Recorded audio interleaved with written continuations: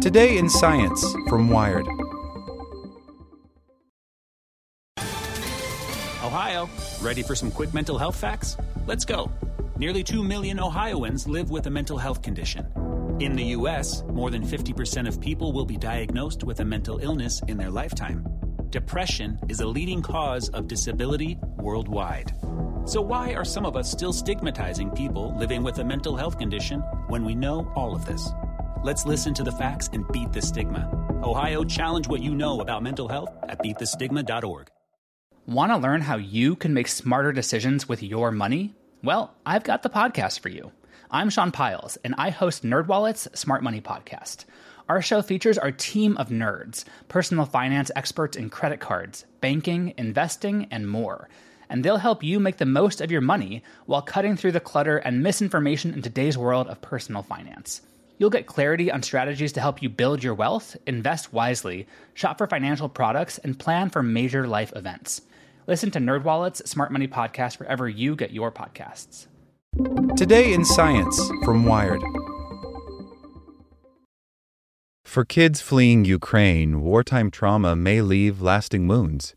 Volunteers are rushing to provide online counseling, art therapy, and stress relief for the more than 2 million Ukrainian children who have become refugees. By Sabrina Weiss. On February 24th, Maria Mazira Martos woke up to the sound of shelling as Russia launched its attack on Ukraine. She wasted no time. With a few packed clothes, medicine, and 2 cats in tow, the 41-year-old squeezed into a small car with her husband and 3 children and left Kyiv. But shortly after their arrival in western Ukraine, air raid sirens sounded. They spent the first of many sleepless nights in the basement of a friend's house, huddled with other displaced families. The next day, the stress got worse. Her 13-year-old daughter, Maja, could hardly breathe. Her legs were shaking and her heart racing.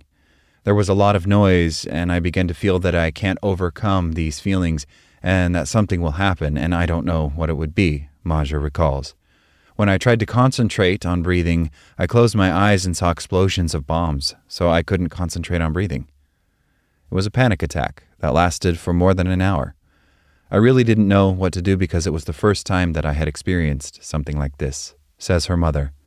Stretches and exercises, hugs, and a phone call with the girl's godmother, a psychologist, provided some relief in the moment. What helped me was that my psychologist said that this is normal, says Maja. Children's lives are at the mercy of adults, who themselves struggle in times of war. Some 2 million children have fled Ukraine, most with their mothers and grandparents because men between the ages of 18 and 60 are not allowed to leave and could be drafted into the army. These children have had to leave behind not only fathers but also friends, pets, and toys. They've had to move to basements and bomb shelters. They arrive exhausted after difficult journeys but are unable to sleep or eat. Some have emotional outbursts or talk of shame and survivor's guilt. Others are overly excited at one moment and then immediately withdraw because of stress and anxiety. These are signs of trauma beginning to manifest itself. To help, volunteers and charities are rushing to offer online therapy or art and play activities to provide a bit of normality. They distribute toys at border crossings, and in Poland and Moldova, troops of professional clowns have been cheering up new arrivals. It's not an ideal situation for delivering therapy, says Azad Safarov, a journalist and co-founder of Voices of Children. The charity coordinates psychological care and drawing sessions in Ukrainian refugee centers and orphanages, helping displaced children use art and games as a way of dealing with the reality of war.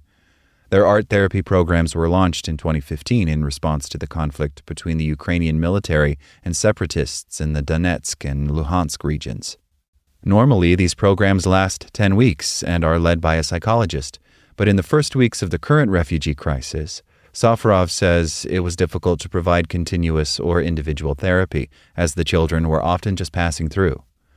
Now that they are settling into centers in central and western Ukraine, art and counseling sessions take place weekly. It doesn't mean that we will cure all the kids just by this, but it is a crucial step for stabilizing them, for making them calm down, for taking anxieties and stress from them, says Safarov. Where children used to draw parents, houses, and trees on white paper, they now draw bombs, tanks, and weapons. Safarov says that children draw what's on their minds, even if they may not talk to their parents about it. For example, he says, while not all displaced children have experienced shelling, they may paint pictures about it based on what they have overheard from adults. Kids stay near their parents and listen to what they talk about all the time, he says. Another sign of trauma is if children are excessively preoccupied with death or mortality, says psychologist Marina Nosik, who volunteers at a crisis center in Lviv and offers online counseling to children in Ukraine.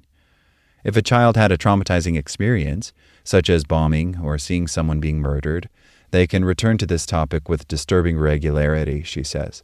They may talk about death in morbid detail or develop an obsession with their own safety and the safety of those close to them. Nosik previously worked with internally displaced families who fled the southeast after the Russia-backed separatists took control in 2014. Many of these families have had to give up their homes for the second time in the face of Russia's full-scale invasion. In her counseling sessions, Nosik has not noticed an excessive focus on death or mortality, but she expects that to change as more children from war zones arrive in Lviv. I would say that I see more behavioral problems like aggression and emotional lability, and that group of symptoms is associated with depression, she says. Elizaveta Vlasyuk, a psychologist from Kyiv, witnessed similar behavior during a 60-hour journey to Prague. I met so many children aged 3 to 12, dealt with them, and tried to calm them down, she says.